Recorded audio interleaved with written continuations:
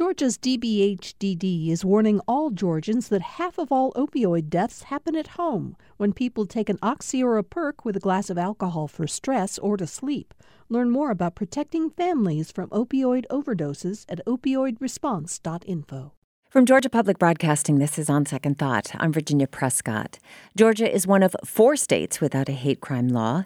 In 2000, state legislators passed a law forbidding acts targeting victims due to bias or prejudice. The state Supreme Court struck it down 4 years later for being too vague. Repeated efforts since have failed. Last year, a bill brought by Chuck Efstration, a Republican state representative from Decula, passed in the Georgia House. It is now up for debate in the state Senate. There are, of course, arguments for and against legislation, but we wanted to better understand how hate crime laws work and what's at stake if the law does pass. Rachel Glickhouse is a journalist for ProPublica and partner manager for the publication's Documenting Hate Project, which published a series of investigative reports about hate crimes in America, and she's joining us now via Skype. Rachel, thank you for joining us. Thanks for having me. So before we get going, what classifies as a hate crime? How is that different, for example, from hate speech? So a hate crime is essentially any crime that has been committed. So it could be vandalism, assault, murder, that was committed specifically because the perpetrator had a bias towards the victim. That could have been because of their religion, their race, their having a disability, so that there are laws in place that have specific punishments for those types of crimes. Okay, so that is usually the hate crime layer that's added upon state statute, that it's about the punishment that you get?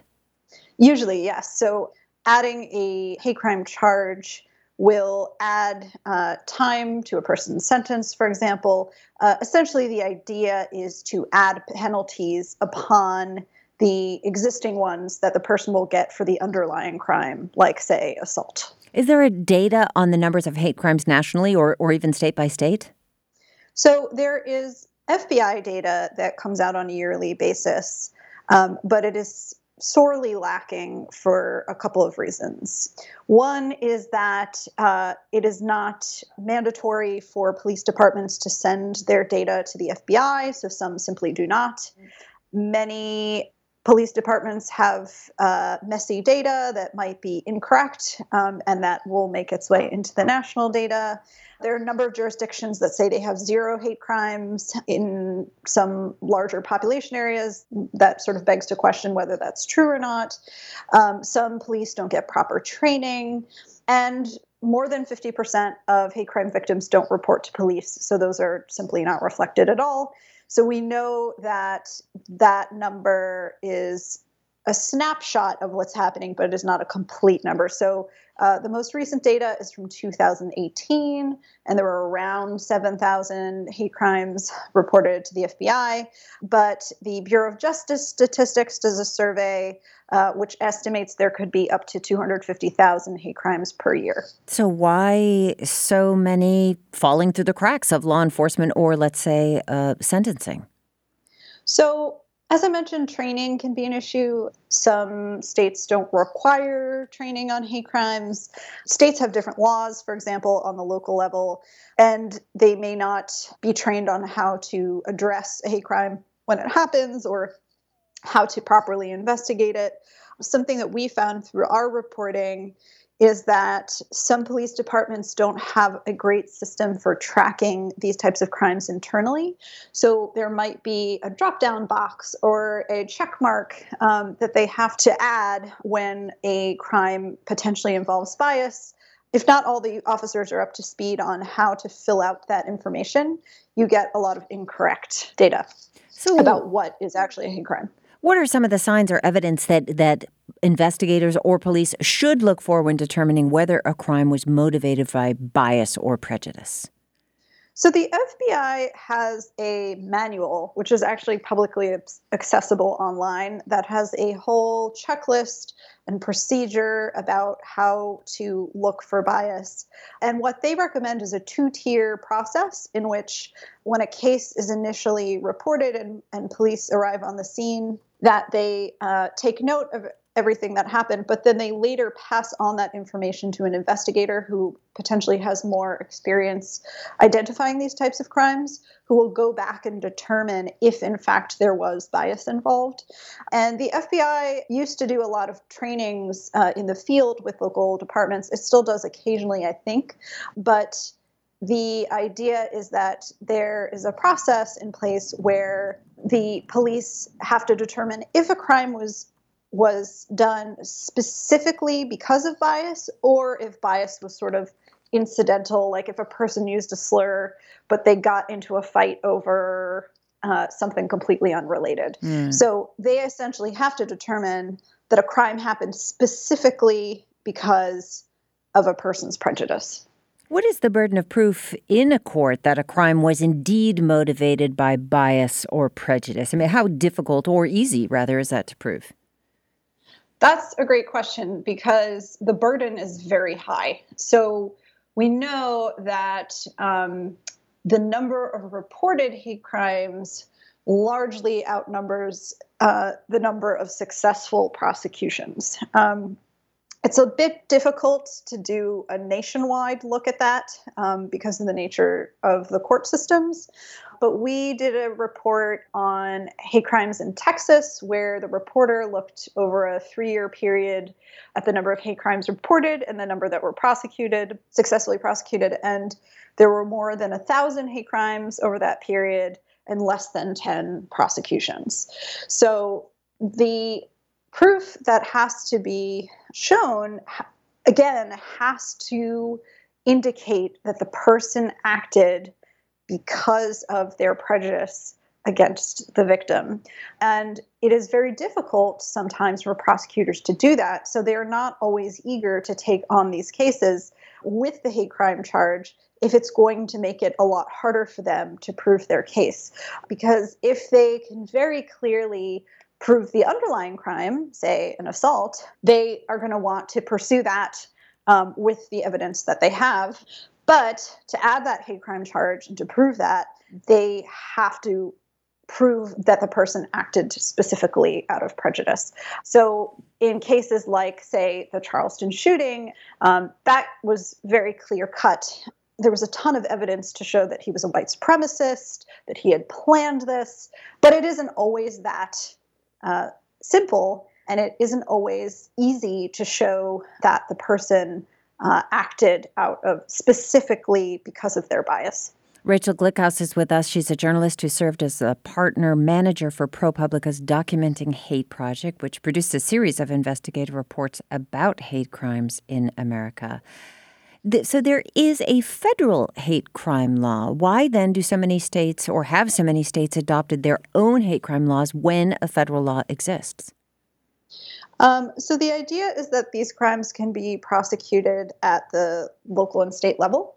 The federal law exists to provide protections on an overarching scale, and that law is used by federal prosecutors when they decide to take cases to federal court. So that would mean an FBI investigation. They essentially have to determine if they can take that case. There are a couple of factors that go into that.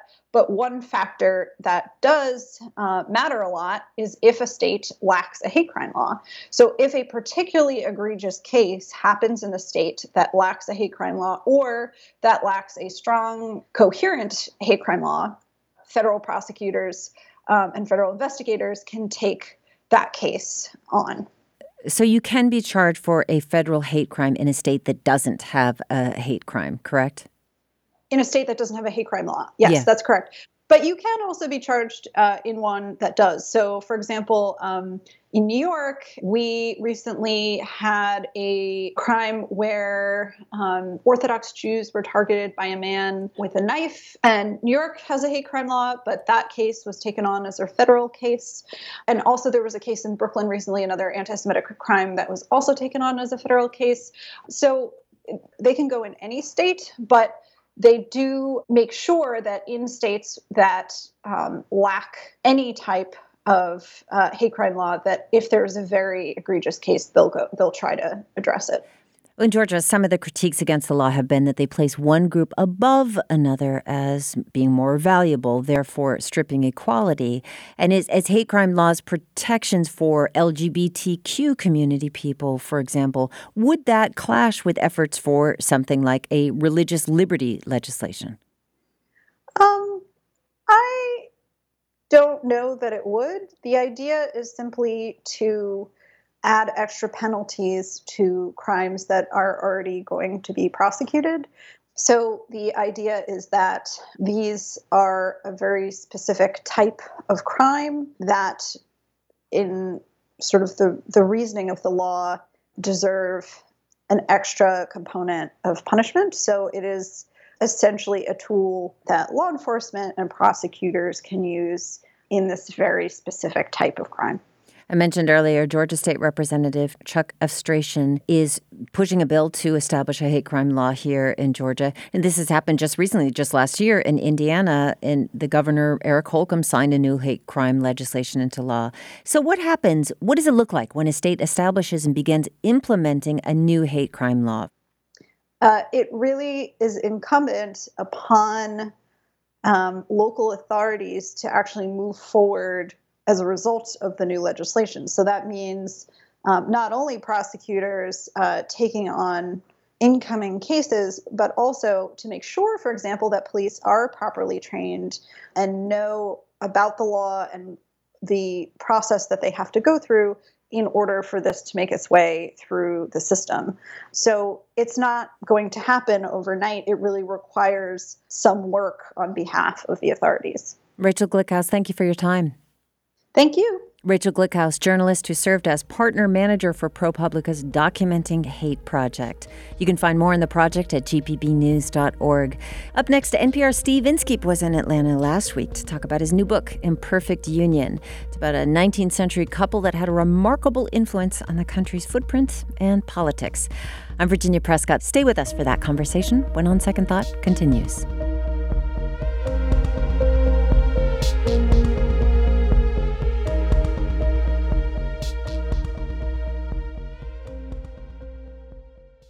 DBHDD is reminding Georgians to ask their doctor about alternatives to opioid pain medication. Alternatives such as over-the-counter medications and physical therapy can be used to manage pain.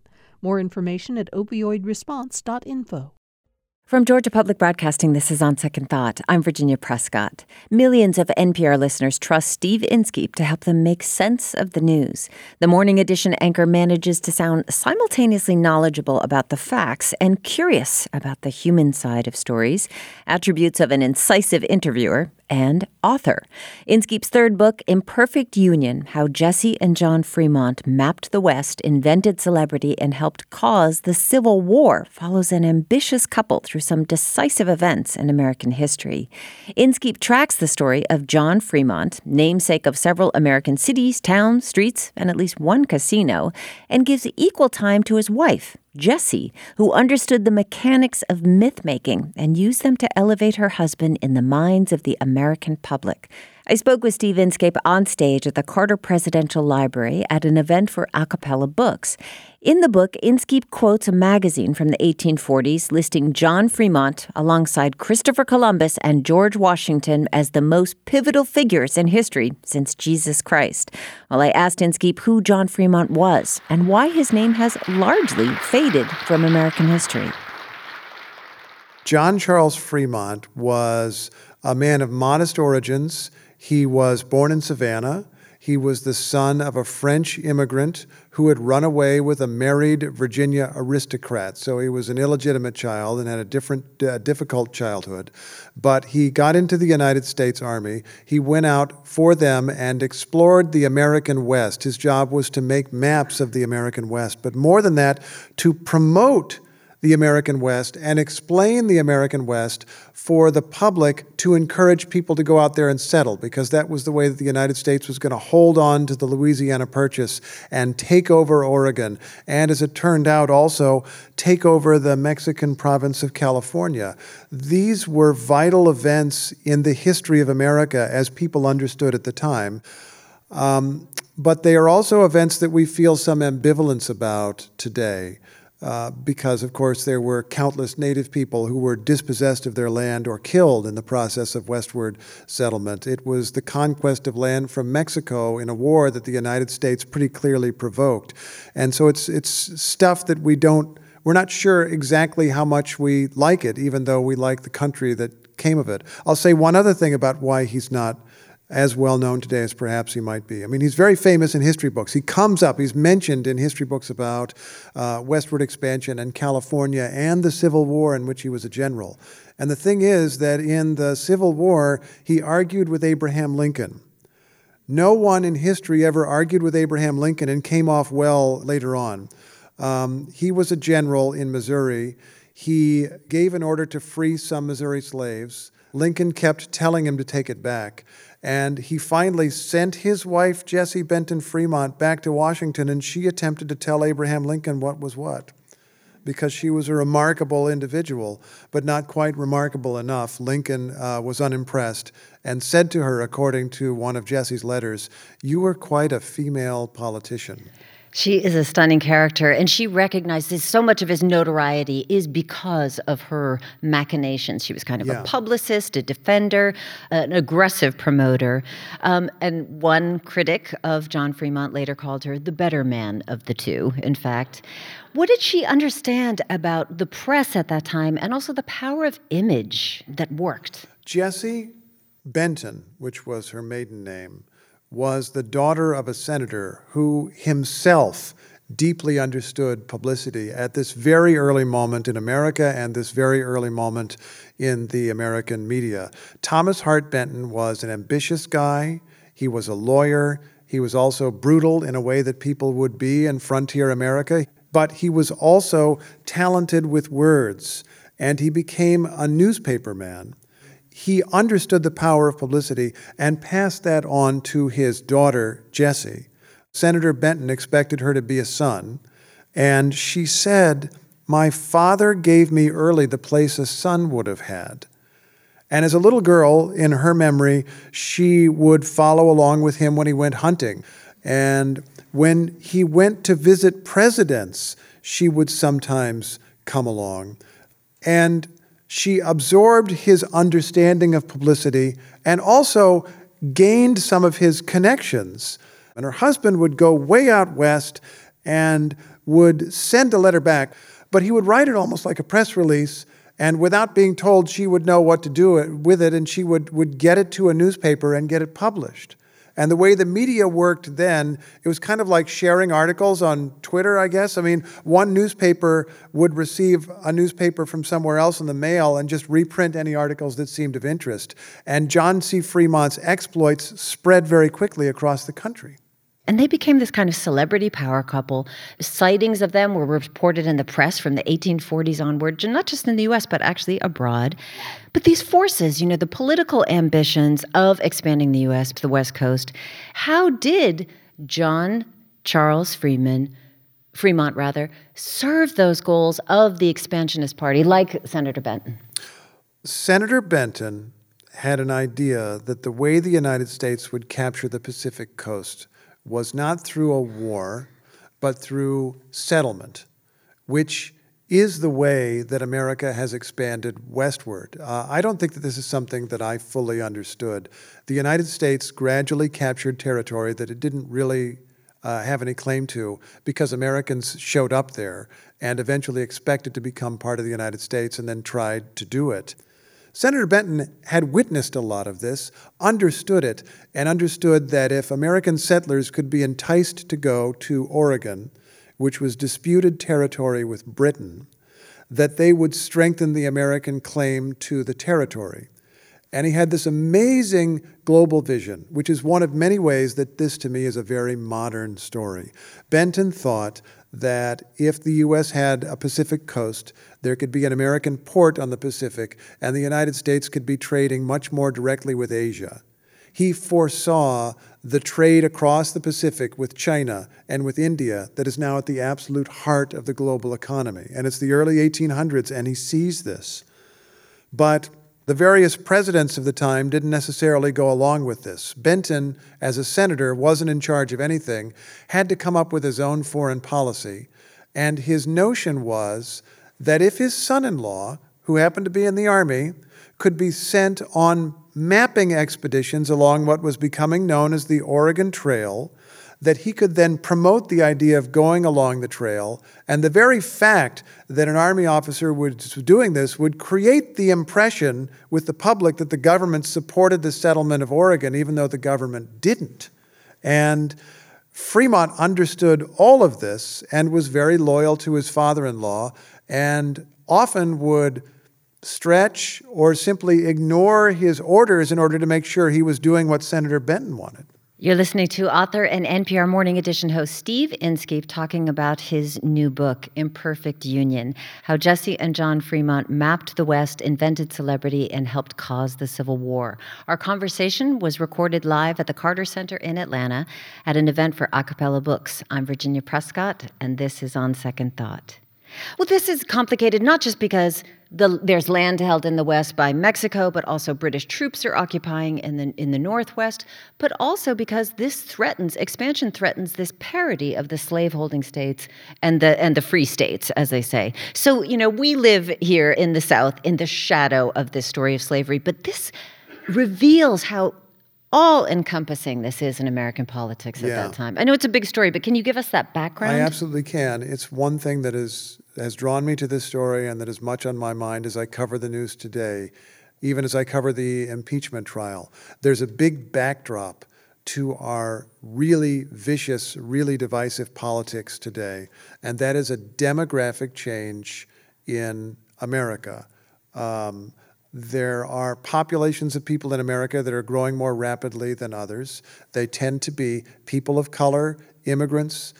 We could name a variety of different groups and subgroups. And what is destabilizing about that is that they are more likely, at this time anyway, to vote for one party, the Democratic Party. And so you have Democrats who confidently expect this demographic change to bring them more and more election victories.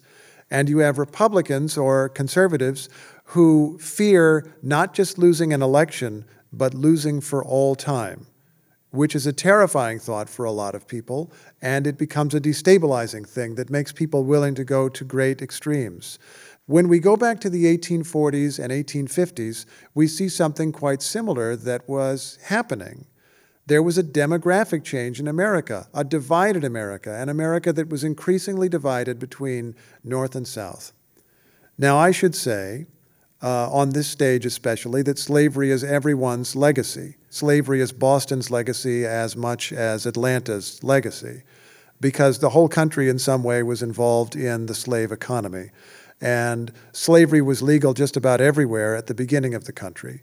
But in the early decades of the United States, northern states gradually abolished slavery, whereas southern states more and more aggressively embraced it and saw it as part of their identity, as well as part of their economy and part of their society.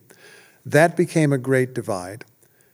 And as it happened, the population of the North grew much more rapidly than the population of the South. That was the demographic change.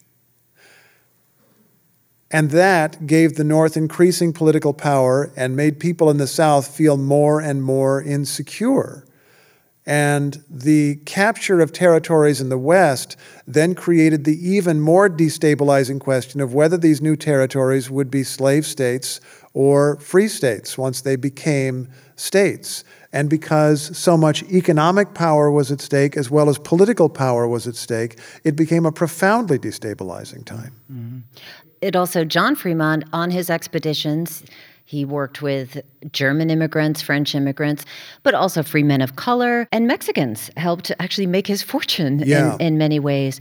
When he got into politics in 1850-51, he betrays them. He goes with that view that they don't have the same claim to the land. So was that just political expediency or was that deep prejudice? It's an amazing story to me, Virginia. First, we should mention that Frémont, on one of his expeditions, rode into Mexican-controlled California with 60 gunmen and began the process of taking it over for the United States. as one does when one is traveling. On his own authority, On his own authority, more or less. And it is a complicated story, but that is the essence of it. And while he was involved in conquering California, he bought lots of California real estate. Again, as one does when taking over a place, you get a little bit for yourself. He then went away from California, but returned in 1849 to learn that there was a gold rush on, and encountered some people coming up out of Mexico, and they'd come to seek their fortune. They had experience mining for gold in Sonora, in Mexico. And Frémont said, well, I've got a bunch of land, and I bet there's gold on it. Why don't you go prospect there, and we'll split it? And they went off and made him rich.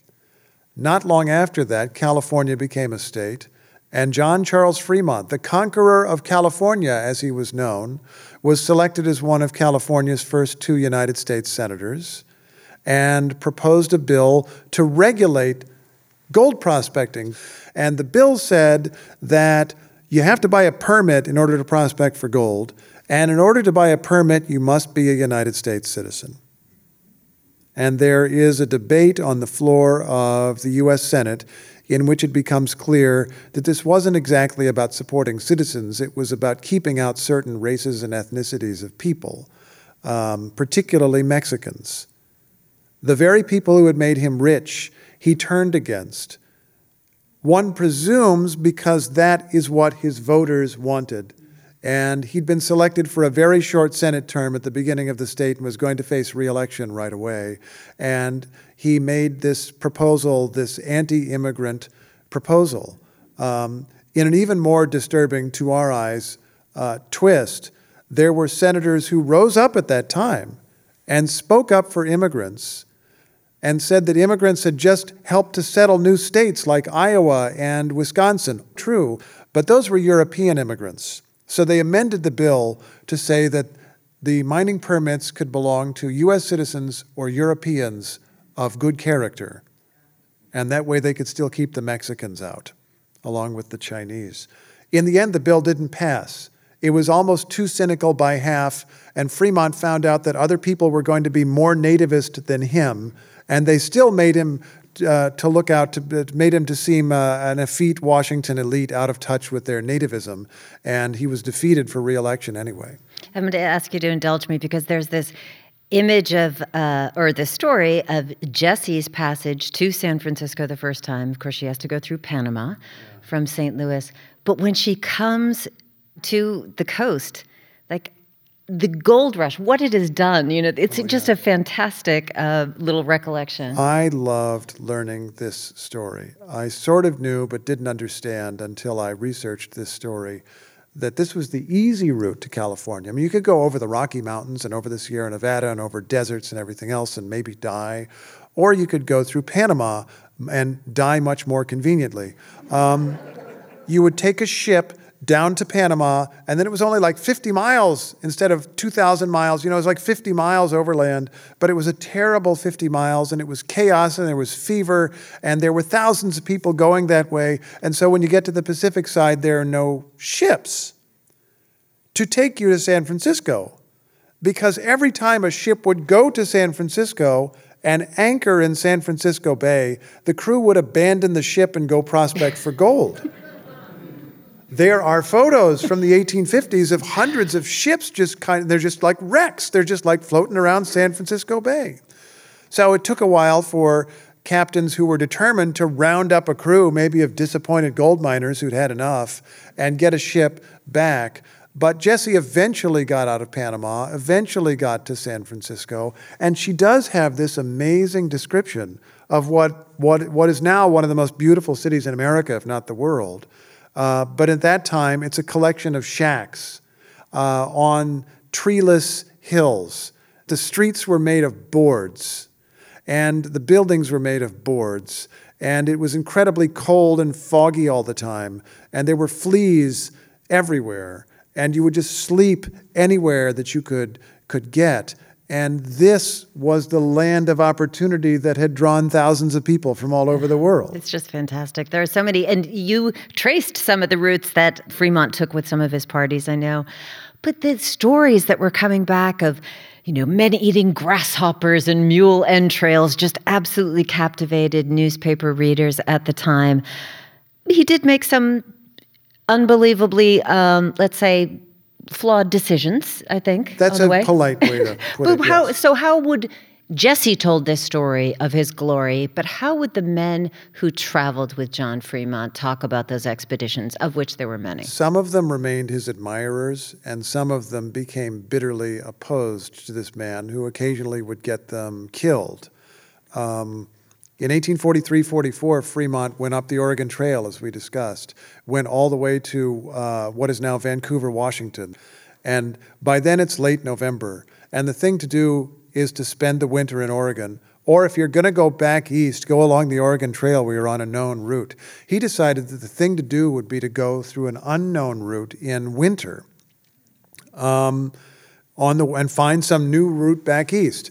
He didn't find such a route. His men got lost in the snows of Oregon and then in the desert and snows of the mountains of western Nevada, and ultimately decided they were going to die unless they went to California, what is now the state of California, the Central Valley. They needed to get there because they knew there were people living there and that they could get supplies. And all they had to do to get there was to go over the Sierra Nevada mountains in the middle of winter. And they went over, and it took them like a month, beating down the snow so that they could get across it, eating their animals as the animals died. There were dogs at the beginning of this trip. There were not dogs at the end of this trip. They had been eaten. But this was a guy whose erratic, dreamy decision-making sometimes worked for him. There was a moment in 1842 when he had one of these expeditions that seemed to have ended a little too boringly for him, and so he decided, even though he had no orders to do so, to climb the highest mountain he could find. He climbed the mountain with a bunch of his men. They nearly died on the way up. Partway up, they thought they were almost there, and so they left behind their food and their supplies and their coats, as one does when climbing a mountain. They got there, planted an American flag on top, and Frémont looked around and decided this must be the highest place in all of North America, which then became part of his legend that he had surmounted the highest point in the Rocky Mountains. It is known today as Frémont Peak. It is not among the 100 highest mountains in North America, but he was a legend for having done this thing that was the rough equivalent of it in its time of the moonshot. We're tenting tonight on the old campground. Steve Inskeep there talking about John Frémont, whose well-publicized expeditions inspired hundreds of thousands to head west in mid-19th century America. With that in mind, here's Pete Seeger's rendition of a song from the era, Tenting Tonight. And friends we love so dear. We're going to take a short break and come back with more of Steve Inskeep, talking about the bitter partisan playbook for presidential elections covered in his book, Imperfect Union. I'm Virginia Prescott, and this is On Second Thought. Many are the hearts are looking for the right to see the dawn of peace. I'm Virginia Prescott, back with Steve Inskeep, recorded live at the Carter Presidential Library for GPB's On Second Thought. The host of Morning Edition and Up First joined me in Atlanta to talk about his new book, Imperfect Union. Before the break, we heard about how Jessie Frémont publicized her husband John's role in America's westward expansion. Frémont rode that celebrity to become the presidential nominee of the newly formed Republican Party in 1856. Here's his campaign song, The Frémont Train, sung by Oscar Brand. Southern blows, clear the track, you filibusters. Now's no time for threats and blusters. Clear the track or ere you dream on, you'll be beneath the car of Frémont. In many ways, that fierce three-way race between Frémont, Democrat James Buchanan, and Millard Fillmore running on the anti-immigrant American Party ticket created a partisan playbook for future elections. At rallies, supporters chanted Jessie's name along with candidate John. She remained his unwavering champion as he set out on sometimes disastrous expeditions, often leaving her to fend for herself and young children for months at a stretch. I asked Steve Inskeep if he ever found any evidence of Jessie's anger at John's restlessness and flawed decision-making. It's a remarkable story, the words that Jessie Benton Frémont has left behind, what she said and what she didn't say. When he wrote his best-selling books about his adventures, which made him famous, she was sometimes his secretary, sometimes his editor, sometimes his writing partner, sometimes his ghostwriter. Can I pause to say, yes. Because his expeditions left him so tired that he couldn't write them by himself. Yes, he was unfitted for writing, and so he would dictate.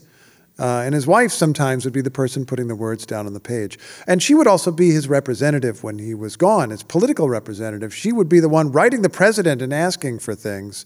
But in later years, she began writing in her own name rather than helping him to write. She did this to defend him first. She wrote a book defending his conduct in the Civil War.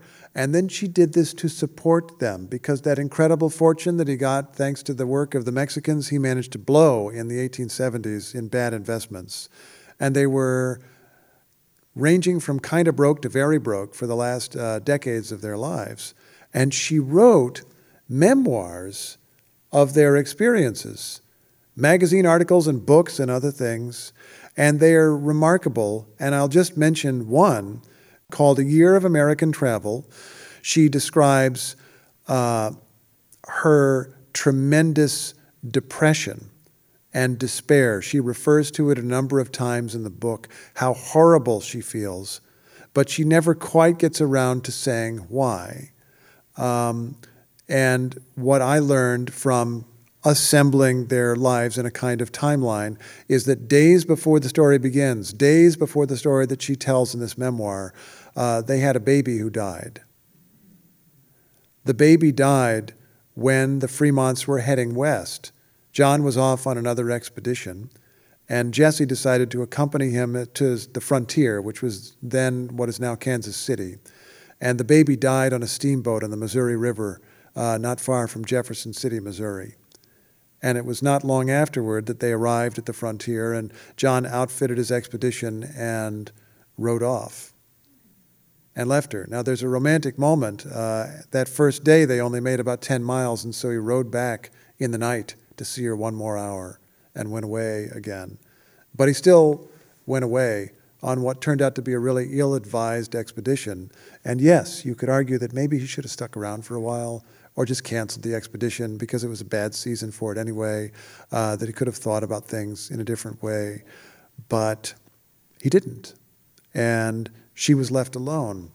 And it's clear from her writing that this affected her, but she never directly addressed that. And I think from her writing, she believed this was her duty to endure. She writes about this later as her contribution to the cause, or part of it anyway, was enduring the absence of her husband for months or even years at a time. You talked a little bit earlier about his political expediency when he ran for Senate or was campaigning for Senate in California. Then comes the emergence of the Republican Party. Now, this is such an interesting party, the formation of this, and I'm not sure how many of you know the history, but it's always good to get a review of the seemingly disparate interests of the abolitionists and the nativists. How did that all come together in this party in the 1850s? Yeah, it is an amazing story. It's related to the demographic change that I told you about before. The North was becoming more populous. That demographic change made the North more powerful. And as the nation became more divided over slavery, Northerners realized that it was now possible to win a presidential election with Northern votes alone.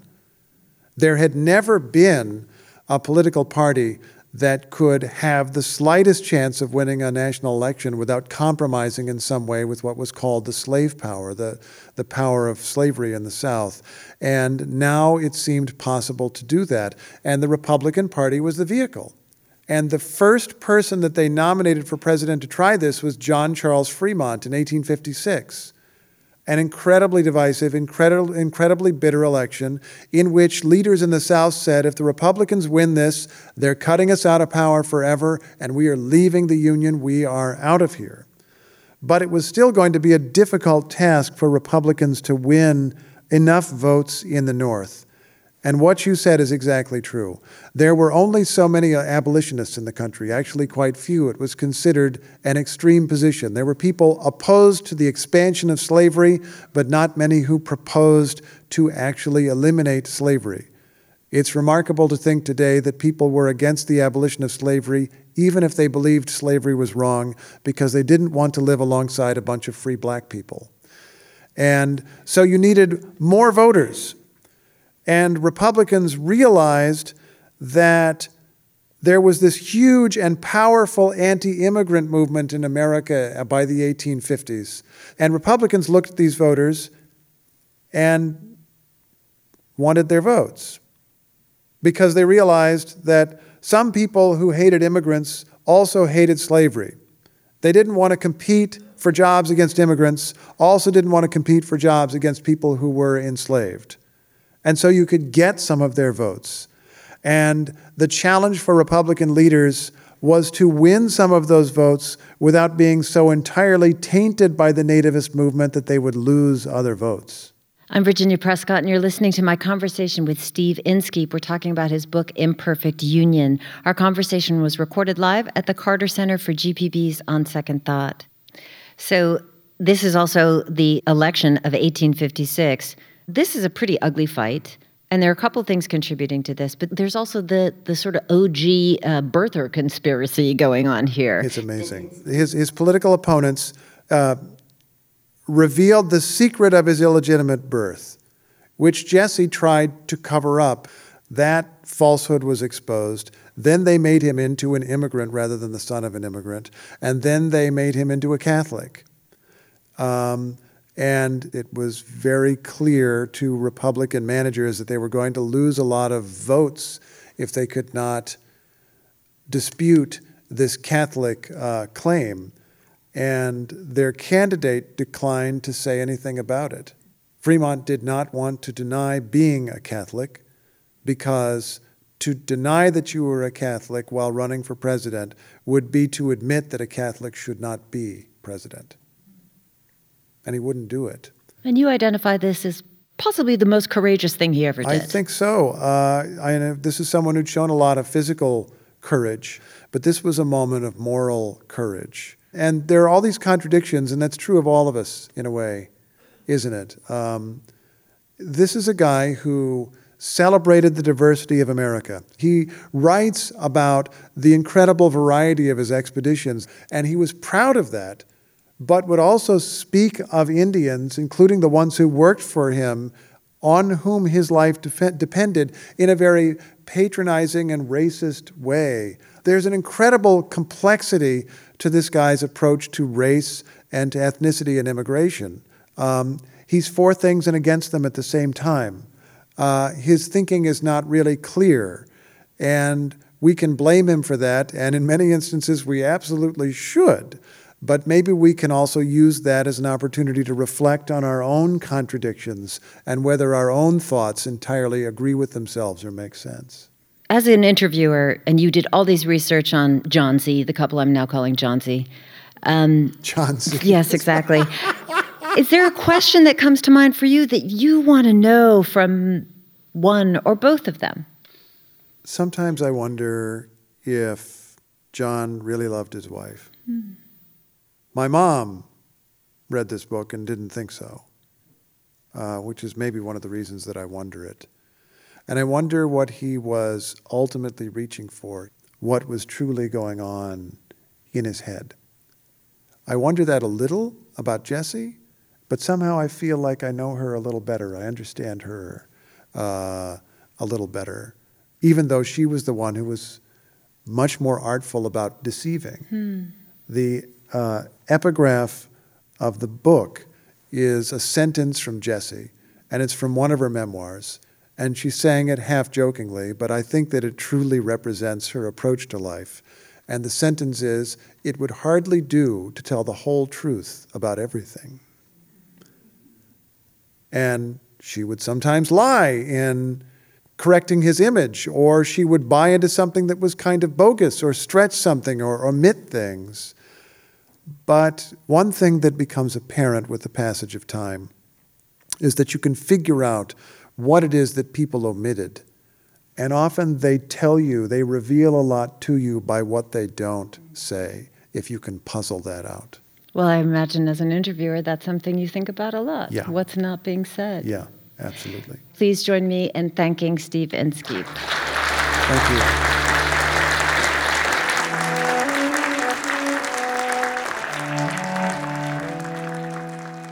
Yo-Yo Ma, Mark O'Connor, and Edgar Meyer performing Old Country Fairy Tale as we close out an edited version of my conversation with NPR anchor and author Steve Inskeep.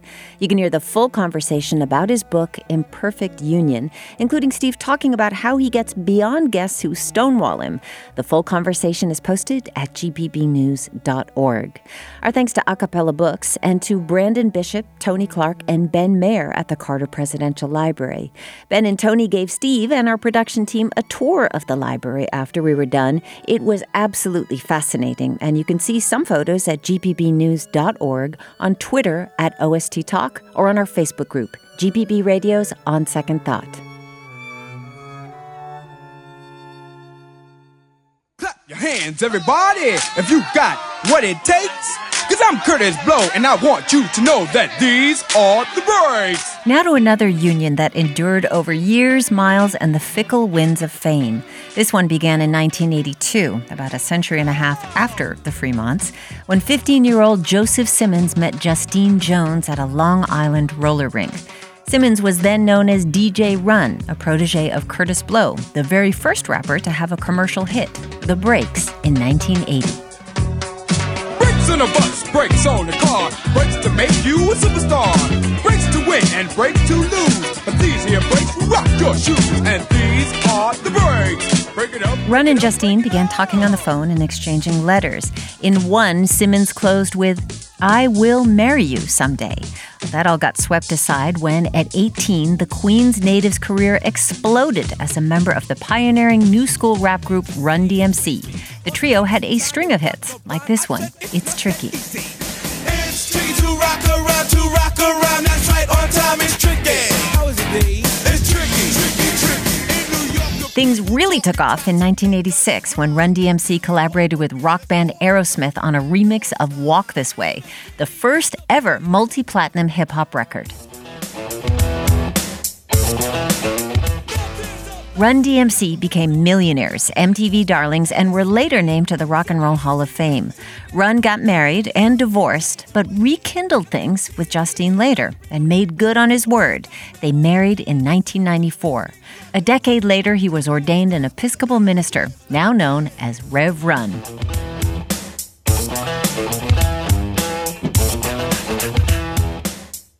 Old School Love and Why It Works is a new book by Rev Run and Justine Simmons.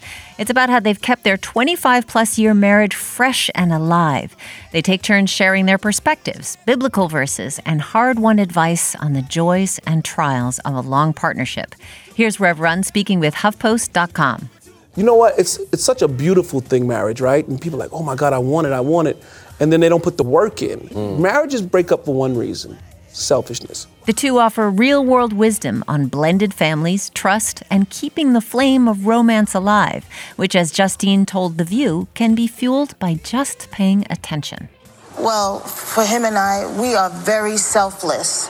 I'm constantly checking him to see if he's okay, and he's doing the same for me. They've come a long way together, from that roller rink to reality TV stardom to the loss of a child to a lasting union with mutual respect. Rev Run and Justine Simmons will be at SCAD Show in Atlanta on Monday, February 3rd to tell their story and to talk about old school love. And you can find out more at gpbnews.org. We will leave you today with Run DMC and Aerosmith performing Walk This Way at the Grammy Awards just last Sunday. On Second Thoughts, producer is Priya Mahadevan. Supervising producer is Amelia Brock. Jessie Neiswanger is our engineer. Our intern is Julia Sanders. Executive producer is Mary Lynn Ryan. I'm Virginia Prescott. Thank you so much for spending some time with On Second Thought.